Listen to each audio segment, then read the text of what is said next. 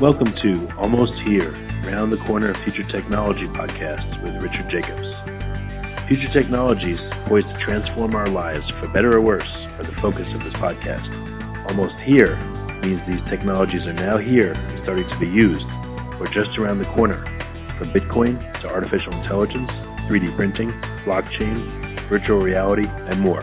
Hi, this is Richard Jacobs with Future Tech Podcast, Round the Corner, Almost Here Technology. Today I have Bailey Reitzel. We're going to be talking about blockchain and some fintech. Bailey, how you doing? Yeah, doing really well. How are you? All right. A little bit mush-mouthed today, but I'll try to get over that. So, in the spirit of me being inarticulate, would you mind telling listeners what it is you do? Sure, yeah. So I'm a journalist in the fintech space, and since probably early 2013, my focus has been on Bitcoin and blockchain. So, yeah, I've been in the space for quite a while, so I've seen it sort of evolve over time. And what publications do you write for? Is it just one, or do you write for your own self and then syndicate to other publications? So I started out writing for Payment Source, which is a brand of American Banker, covering fintech and Bitcoin there. Then I started my own thing, which was called Money Tripping, where I did a 48-state drive in 6 months, and I covered like political and economic culture throughout the U.S. So after that, which was January last year, I got off the road trip. I started doing freelance work. So now I write for CoinDesk mainly and Payment Source still. And then other pubs here and there. I've done work with digital transactions. I've done work with courts. So, just whoever wants to take a pitch. Okay. Yeah, so some people seem to be Bitcoin enthusiasts. Some like blockchain and, aren't too fond of Bitcoin or just think it's a limited use case. Some are interested in other aspects of fintech. So where do you find yourself going? What attracts you most in this space? Yeah, so I think the politics of everything, so both in fintech and in Bitcoin and blockchain, especially Bitcoin and blockchain, there's tons of politics happening. So whether that be core development of the Bitcoin protocol and, both sides of the block size debate, or sort of like these philosophical arguments about what Bitcoin means in terms of the development of money. So those kind of things are what I'm most interested in. And that's, I think, just being in the space for so long. So I've gotten to write about these companies and businesses that work in Bitcoin for quite a while. And so now, I'm more interested in digging deeper into those things. Not, what a company is doing, but like why it matters or if it's different at all. Bailey, first thing, one of the first contentious issues I want to talk to you about is block size. It seems like, I don't know why, people are just raging back and forth online about this.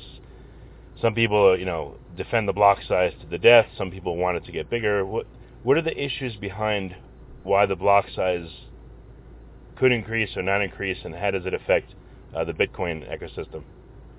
Sure. So I think a lot of it is about centralization versus decentralization. So Bitcoin started as a decentralized platform, which means that it's censorship resistant to a certain extent, and people are really interested in keeping it that way, or at least a lot of people.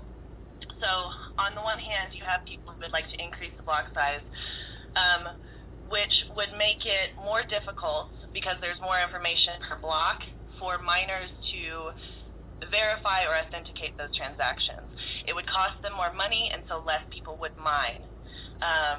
And that means that the resources would be centralized. So there's that group. But the reason that they want a bigger block size is because they see that people, both consumers and businesses, want to use Bitcoin, but in their minds, they see that the block size doesn't allow them to scale like they would like to. And so they are holding back their Bitcoin integrations because it will not be up to scale like they need it to be. So hundreds of thousands of transactions per second, or something along the lines of like a Visa and MasterCard. But then on the other side, you have the people who want to scale the blockchain, the Bitcoin blockchain, slowly, And that's because they don't see these people sort of like knocking at the door. And the idea is that they want to keep it decentralized. So they want to allow more miners to join the network and mine, to keep the power out of, a group of miners' hands, a group of businesses' hands, even, so few miners that like a government or business could collude with those miners. Well, quick question there. So, it's kind of funny that would be an argument because most mining, I've heard from many sources, is now being done in China. And, so mining is definitely heavily concentrated there. I could see the Chinese government, they just, this past week and a half, they just advised the exchanges, hey, be more careful with what you're doing. The exchanges reacted and got rid of margin trading. I don't see it to be any great leap if, the government of China comes in and says, hey, we own you now. We control your mines. So, there's a huge centralization already. And then also, as the hash rate has gone up, again, another article, we're about 2.5 exahashes. It's more than doubled in the past year. So talk about centralization and not as many people being able to mine. That's happening regardless of block size. Yeah, and I would agree with you for sure. This is something I've talked about quite a bit. It's just that when the block size argument first happened, I was sort of on the side of yes, let's raise the block size, because in my mind, I want it to be a payment mechanism for all consumers. So if there's more transactions in a block, it could be cheaper for consumers, and that was sort of what people first touted Bitcoin as, is a cheaper, faster payment system that could help the people who are disenfranchised from the traditional payment system. And in my mind, that's a good thing to strive for. But keeping the block size lower, means that, sure, it's not so decentralized, but in my mind, that only becomes a censorship-resistant mechanism for people who know how to use that system, have the money to use that system, and then, it's maybe just a system to get around taxes or other government regulations for the rich, if that makes sense.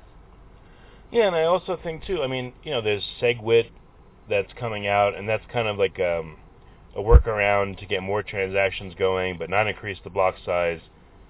And it's just kind of strange. The people, Bitcoin is still a niche.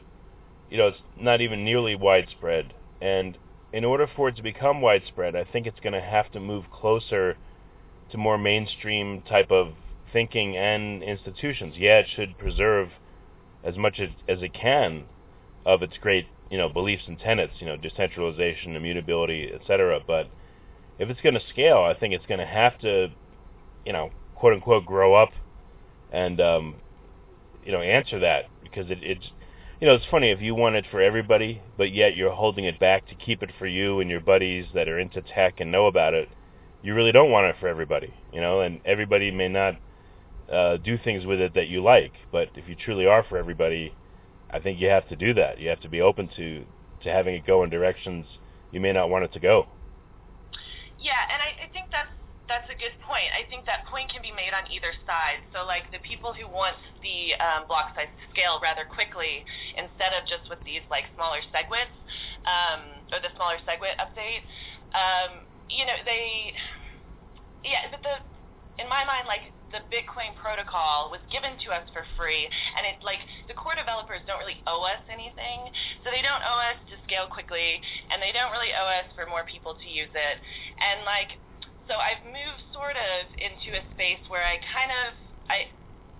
agree more with these smaller scale updates, because I don't want to put centralization pressure on the miners, because I think that really the only reason why this is such an interesting thing is because it's decentralized, which also means that it can be more efficient for a lot of things. But maybe that's okay. So when I look into, and actually, so the Blockchain Bullies article that I wrote, these two, Chris DeRose and Josh Unseth, they make this point really well. The Bitcoin blockchain is good for one thing, and that's the censorship resistance, which leads into regulatory arbitrage.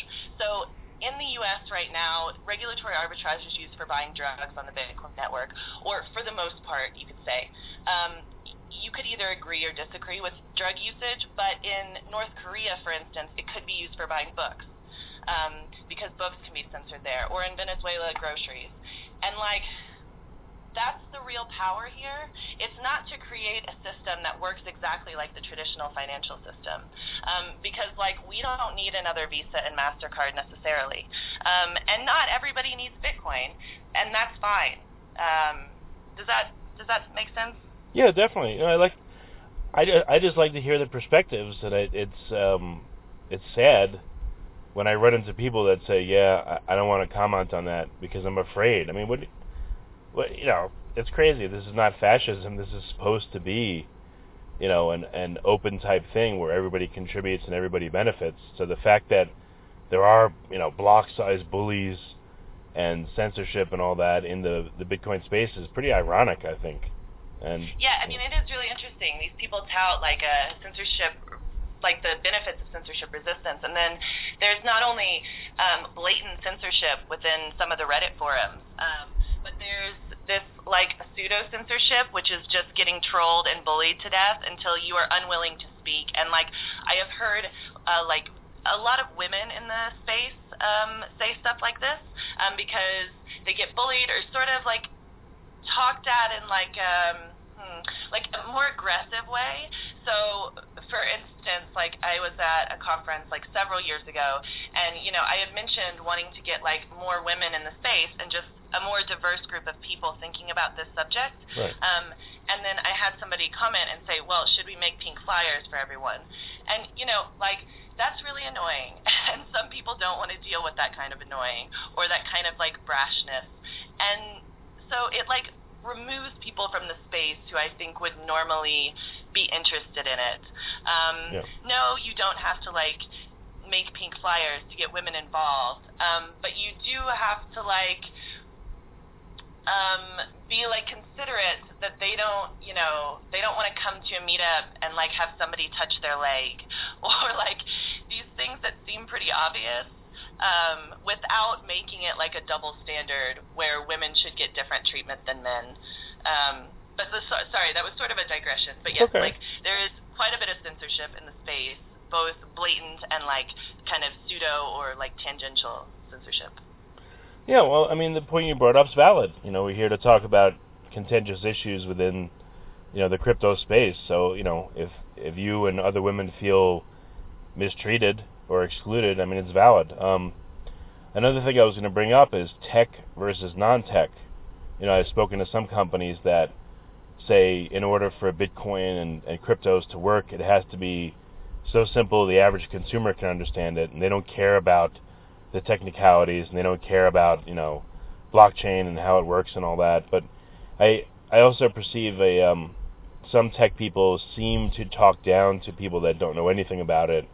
And I think that's also a disservice to crypto as well, because unless it is accessible and it makes sense to people and it's simple to understand, it just won't get widespread adoption. Yeah, I would agree with you.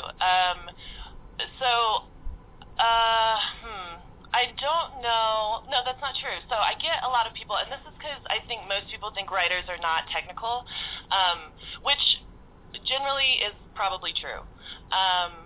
But, I get a lot of people when I'm trying to figure out, especially what the benefit is of these private blockchains. So, I ask a question, and they give an answer, and then I say, well, why, how? Like, tell me physically how that happens. And it's like, their answer then is, well, that's going to get pretty technical. To which usually my response is, I can be technical, please continue. Right. But then it can also come back to this, well, I can't really get into the weeds of it because that's our IP. So, yeah, I mean, the space can be quite confusing to people, and there's a lot of misinformation that gets pushed. But I do think that I'm like really supportive of the fact that people know what their technology is doing. So I agree with you that sometimes consumers, or I agree with the space in general, that consumers generally don't care maybe how things are working on the back end, except I think we're seeing a movement towards caring. So one of the best examples is when Facebook did that experiment where they were showing people negative news versus positive news and seeing how they reacted to other things, which you could see it being something that you could react to politically. So, for instance, if they showed more negative content, they were, people were a little more cynical. Positive content, they were more happy, so they would be more open-minded. So yeah, you started seeing pushback there, like, oh, holy shit, what is Facebook actually doing? And we should know how these systems work. We should know how their algorithms work so that we can understand what their mission is, even if it's not consciously their mission. So I also see that sort of with Bitcoin and blockchain. Not a lot of people understand it. Not a lot of people are given the chance to understand it. But I think they will be interested in understanding it if, for instance, something happens politically where they need a censorship-resistant payment mechanism. So I wrote about this recently, how President-elect Donald Trump has mentioned that he is going to cut off remittances to Mexico to get them to build a wall. Now, I think he's come back on that. But with that in mind, Mexican immigrants that are here might be incentivized to figure out how Bitcoin works at the core so they can send money back home. So consumers learn. Consumers are not stupid. They learn when they need to. It's true. Like in Venezuela, I've heard that people are bringing in miners illegally, on the black market, mining and then exchanging it for food so they can live. Sure. Yeah, so people figure it out. Another debate I've noticed, which is kind of unusual, is that there are Bitcoin enthusiasts and then there are blockchain enthusiasts, and the blockchain people say, I don't want to talk about Bitcoin, as if it's something bad. And I do see the two technologies diverging a bit, even though Bitcoin uses a blockchain. But I know Bitcoin had a difficult past with Silk Road. I think it's really overcome that. But I just kind of find it funny that some people find Bitcoin distasteful, but blockchain, oh, that's great, and we could use it for all these other things. So what have you encountered there? Yeah, okay. So this is a really hard topic. It's hard because blockchain does not have a definition, doesn't have a set definition. Wayne Vaughn, who's with Tyrion, who helps enterprises peg their information to the Bitcoin blockchain, he has said blockchain is anything that shares some characteristic with the Bitcoin blockchain, which leaves it open to various definitions. And I think he's right in terms of that's how the industry sees it. So what is a blockchain? Does it mean that you have to have blocks of transactions that are chained together? Does it mean that you have to have proof of work, which Bitcoin does, or another proof algorithm? Does it mean that you have to use digital signature cryptography? All of these things are open to discussion, and some people think one way and some people think the other. So in terms of sort of the contention between the Bitcoin and blockchain space, in the Bitcoin space, they are quite aggressive about not seeing a use case for supposed blockchain, private blockchains, because those blockchains are not using a proof-of-work system because a proof-of-work system is quite expensive. So they sometimes will use a different proof algorithm. Other times it's unclear if they're even using any of those. So on the Bitcoin side, it's you're saying that you have a blockchain even though it looks nothing like a Bitcoin blockchain or any other type of blockchain, because that will get you the funding and the attention. And then on the blockchain side, I think you're right. The blockchain people wanted to kind of distance themselves from Bitcoin for its uses at the beginning for nefarious purposes. So Silk Road and anything else of that nature. Although I think blockchain technology, so if you use a very broad definition, could be interesting in the fact that most of them do use digital signature cryptography, so they're upping the security. And if they could get a group of so take the financial services sector, for instance, if you could get a group of banks to collaborate on fraud mitigation or transactions, you would see a faster, probably less costly payment mechanism. And for fraud, if one bank could tell the other bank that there was this fraudster that came in by the name of John Smith, you should watch out for him, that would be very helpful. But they don't typically share that kind of stuff. Like, some banks have started consortiums with fraud mitigation, but like the idea is that they're competitors, and so they don't really care if Bank B gets hit by John Smith and loses money. They just care that they don't.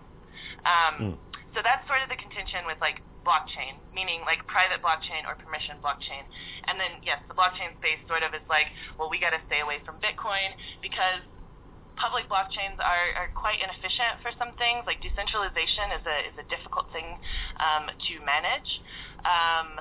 Banks don't want just anybody mining their transactions. They don't want Chinese miners mining their transactions, and they don't want people to see all the transactions that they do. So yeah, I mean, there's just a lot of issues here where I think that the private blockchain space has yet to show itself, has yet to show that it does have a use case. So people continue to become more and more skeptical. Okay. And then you have the different cryptocurrencies themselves. So some people love Bitcoin, some people love, well, it's not really a cryptocurrency, but Ethereum. Some people love Dash, Litecoin, Doge. I mean, there's probably 1,000 different cryptos. Some people develop applications only for Bitcoin. Some are in love with Ethereum. What have you seen around that where there's this, my crypto is better than your crypto? Yeah, like I really feel like a lot of the cryptocurrency sort of wars, if you will, kind of ended. When maybe a couple years ago there was like just this rash of like new cryptocurrencies being created. So yeah, you're right. There's probably at least 1,000. Now I think people are, and I think a lot of that was for like pump and dump reasons. So, hey, my cryptocurrency does this and this. You'd have a bunch of people join, the price would rise. The people who created it held quite a bit of stake in that coin and then cashed out.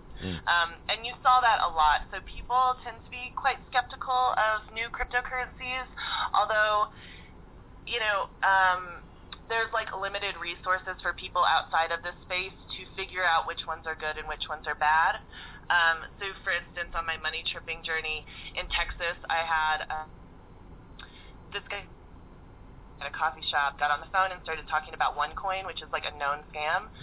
And so like after he got off the phone, I was like, oh, tell me about what you're doing. And he's talking about how, well, if I get this person to join, then I get more money. I mean, it's like a Ponzi scheme. Right. In and of itself, or a pyramid scheme.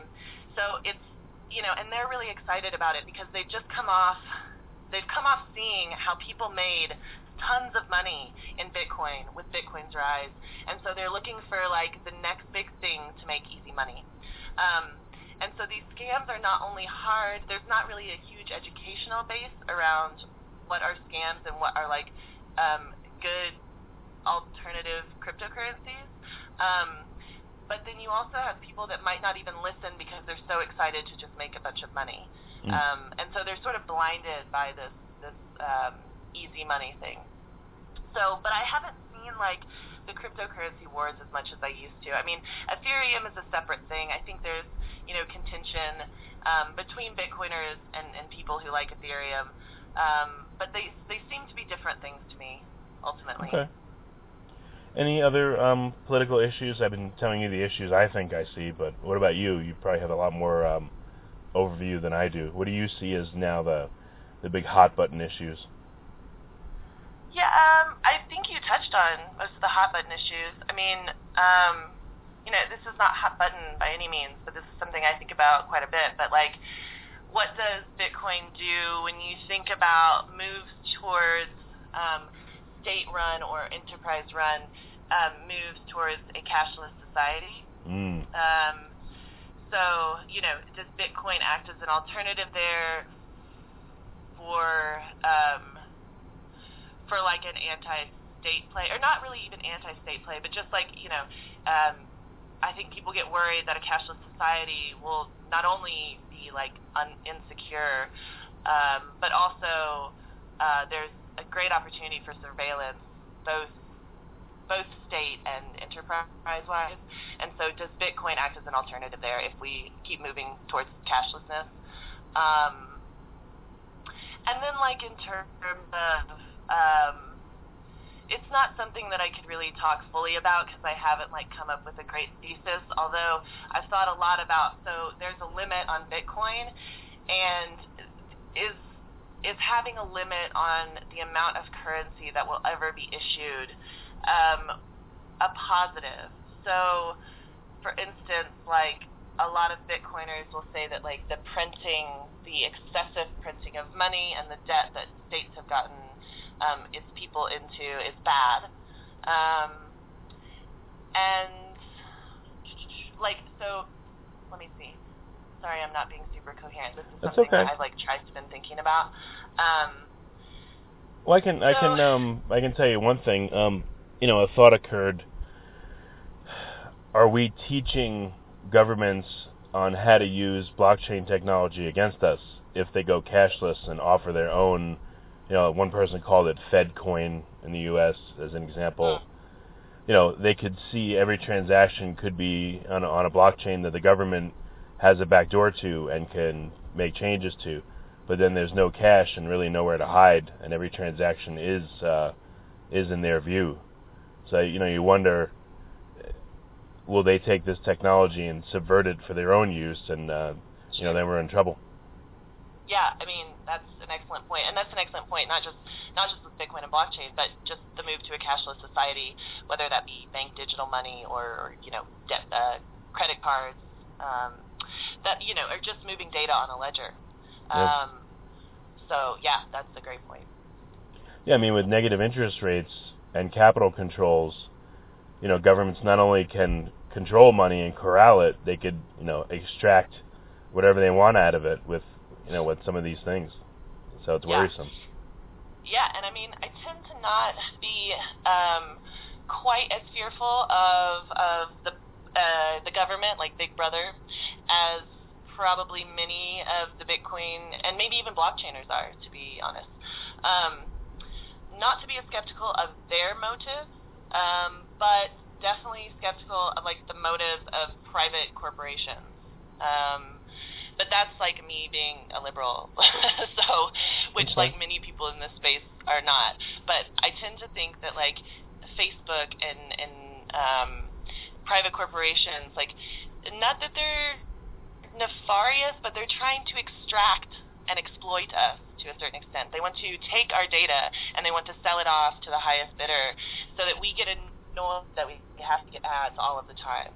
And, not specifically nefarious, but definitely annoying. And in my mind, although the government has shown us time and time again that they, sometimes do not play by the rules, but in my mind, there's not only like a want to keep its citizens safe,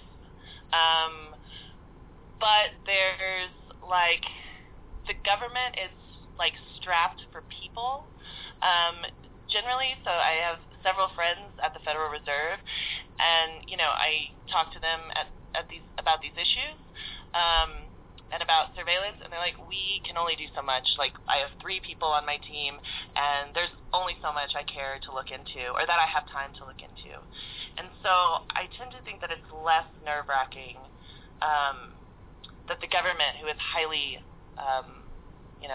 underemployed, is like scarier than like a tech company who has like tens of thousands and everybody wants to work for them. Does that make sense? Yeah. Okay. I gotcha. Yeah. Okay. Yeah, a company like Facebook, let's say, I don't know, but let's say it has, or Apple, it has 60 some odd billion in cash supposedly, and it has many, many people working for it, and it's a profit motive, and that's accepted, that's okay, and it's probably arguably better run than the government, who's running at a horrible deficit, would have much more resources to spy and try to control people than the government. Sure. Sort of thing. Well, and you could even come back to this Facebook example that I brought up, like sort of swaying political decisions. So what happens, like I don't think Facebook is doing this now, and maybe Facebook will never do this, but what happens when you get a corporation or a social media platform like Facebook that has incentive to sway a political election in their favor. So, I don't know what that would be, whether that would be they would sway it to Democrats or the Republicans, but,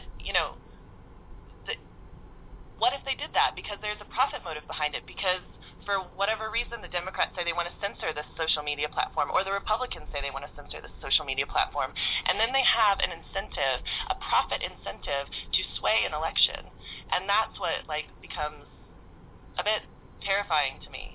Although, governments have done this too, right? Tried to sway elections. The U.S. government has done this plenty of times in other countries. So, All right.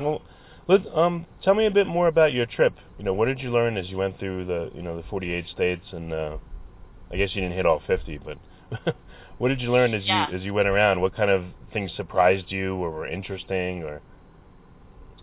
Yeah. So, I sort of started the money tripping journey I had just come back from London, from 6 months in London, and there's a lot of talk in London about the history of money, and how that narrative has sort of been co-opted by sort of the free market thinking of bartering, creating a money system, and I think that that is not set in stone, that is the history of money.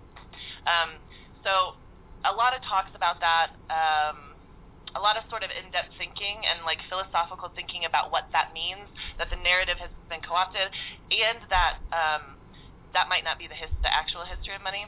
So I started money tripping with the idea that I would try to get to the bottom of that, and that I would go about it talking to people from every state about what they thought about money, I guess.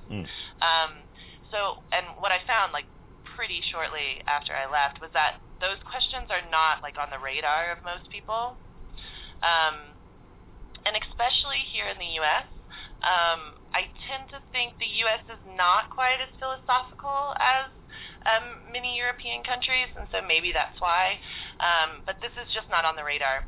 So the angle sort of shifted to okay, well, what do people think about money, whether it's the history of money or not?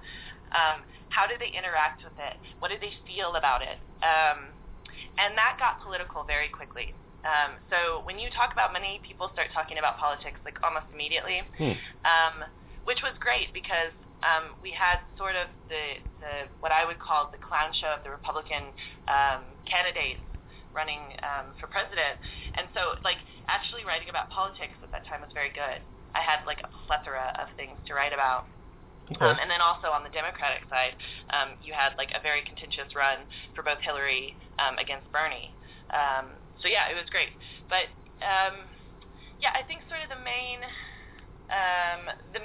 thing, or sort of the theme, because I'm currently working on the book for this, so putting all of these 48 states into a book, which I kept a blog called moneytripping.com. But so making that into a cohesive narrative, and what I've found is that it's a crisis of greatness. America is struggling with a crisis of greatness. So we think everything we do is so wonderful, and so we are unable to see or even dig deep enough to find what's faulty with some of that thinking. And that's sort of how money is seen as well. So it's interesting how much we want money, and how rich of a nation we are, and how greedy sort of has negative connotations, but we have this idea that we can't share our money with others,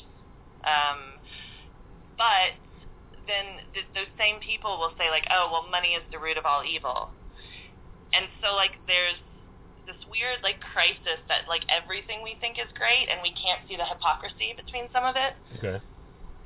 Yeah. So that's maybe a little bit off topic to the Bitcoin blockchain thing. But Bitcoin and blockchain did come in several states. Anything interesting? How? Were you surprised how much or how little people knew about it? What did you see? So, surprised how little, for sure.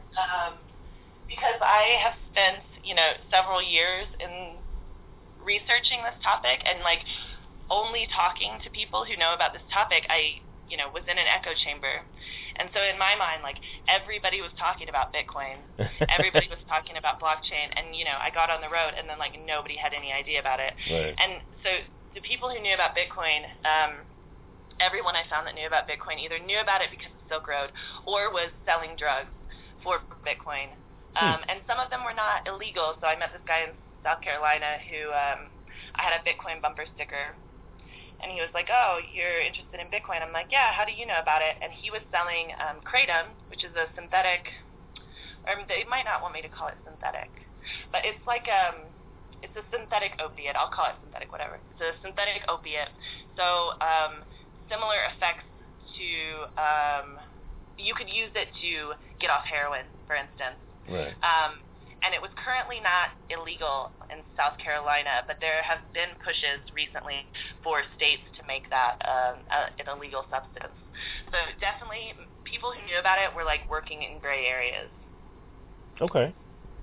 So it's still a very fringe thing, and it's funny, just because you or I think about it all the time or know about it doesn't mean anyone else does, so it's kind of funny. Right. And this also like parallels like the crisis of greatness. Like it's like this industry, this Bitcoin and blockchain industry thinks they're like so cool and like there's conferences and everybody is talking about it. But then when you get to like the actual people, like not people in Silicon Valley, not people who are entrepreneurs, but like people who are, you know, farmers or baristas and yada yada yada, just normal human beings, like they do not care about your Bitcoin blockchain debate.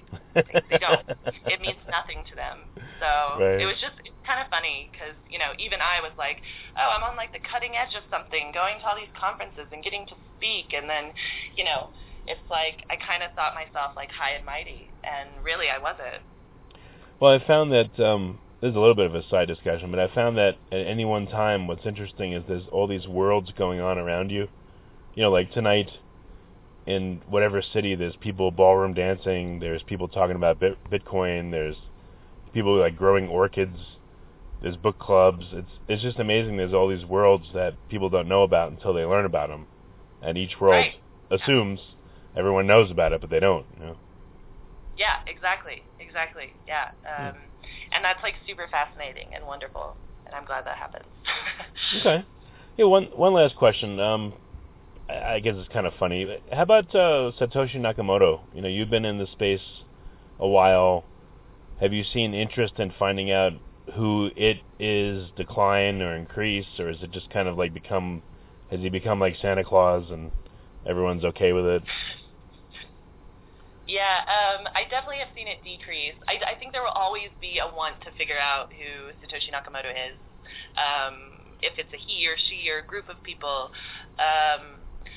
But, oh gosh, when was that Newsweek story? I guess a couple years ago even. You know, it was like every other day somebody was coming out saying they knew some publication was coming out saying they knew who Satoshi Nakamoto was. And no, that was Time, not Newsweek. But, you know, and then the next day another publication would be like, here's why it's not that person. And then, you know, they come out and say, we think it's this person. And then another publication would say, no, it's, you know, it can't be this person because of this.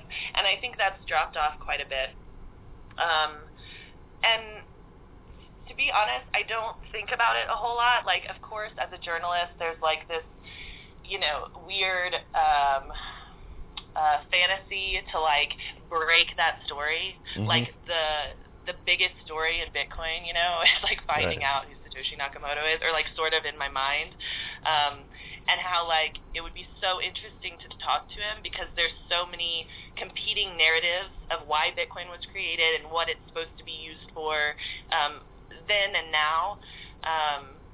But, like, I you know, as much as that fantasy, like, circles around in my brain, I don't put a lot of thought to it. Like, I don't read, you know, this is who Satoshi Nakamoto is stories anymore. Right.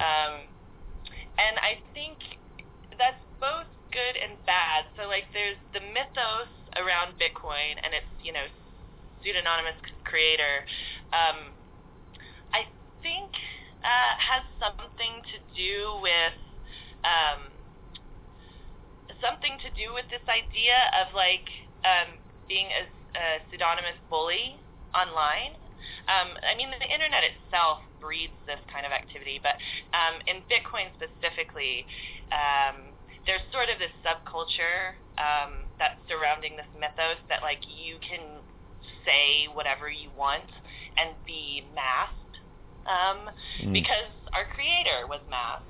like he's become like this deity, and so like, and I think that can be both good, that there's this mythos and like who really cares who Satoshi is, but also that can be bad because, well, I care because if he's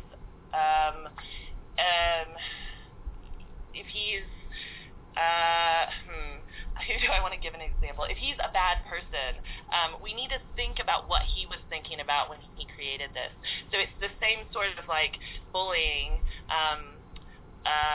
like, what does it matter who I am? My ideas are solid. Sure, but that could also be said about Donald Trump or some of these other characters who say like really offensive things that makes they are people in power who have a say, who give people that are under them an example of how to act. And so, to a certain extent, I want to know because I want to know that Satoshi Nakamoto is not a child molester or something of that nature. Does that make sense? Yeah. I was just curious to see if you know anyone in the journalistic world that's still trying to break the story or researching it, or if it's like you said, it's died down. So it's just pops up every now and then. I'm curious about it. Yeah, I think it's died down. I don't know anybody currently following that, although I'm sure like a lot of journalists in the space sort of have like this wonderful fantasy to meet him. Okay. Or her. Or the group, whatever it might be. Exactly. Yeah. All right, well, fair enough. I think I've, asked you quite a lot of difficult issues, and I'm glad we had this talk because I think it's rare right now in, the Bitcoin blockchain environment, and it's necessary. So I'm looking forward to putting this out there and seeing how people go crazy and react to it. So. Yeah, I'm sure they will. It's funny because like most of my articles, I became like sort of the skeptic, both of Bitcoin and blockchain, at least on CoinDesk. And so it's like I've just gotten over looking at comments on my articles anymore, because good idea. You can write like this great story or what you think is like a unbiased, like seeing both sides story, and somebody will just comment like you are an imbecile. Right. And I'm like, well, that was not helpful for me to look at. Yeah. Well, fair enough. All right. Yeah. Well, Bailey, I appreciate your time, and it's a very interesting talk, and we're looking forward to your book. And what's it going to be called when it comes out? Yeah, I think it's going to be called Money Tripping. It'll have a subhead that I haven't thought of yet. I'm getting close, but yeah, I think I got to keep the Money Tripping brand. Very good. You have been listening to Almost Here, Around the Corner Future Technology podcast with Richard Jacobs. Subscribe to this podcast, post a review to discover more future technologies that are poised to transform our lives for better or worse, such as Bitcoin, artificial intelligence, 3D printing, blockchain, virtual reality, and more.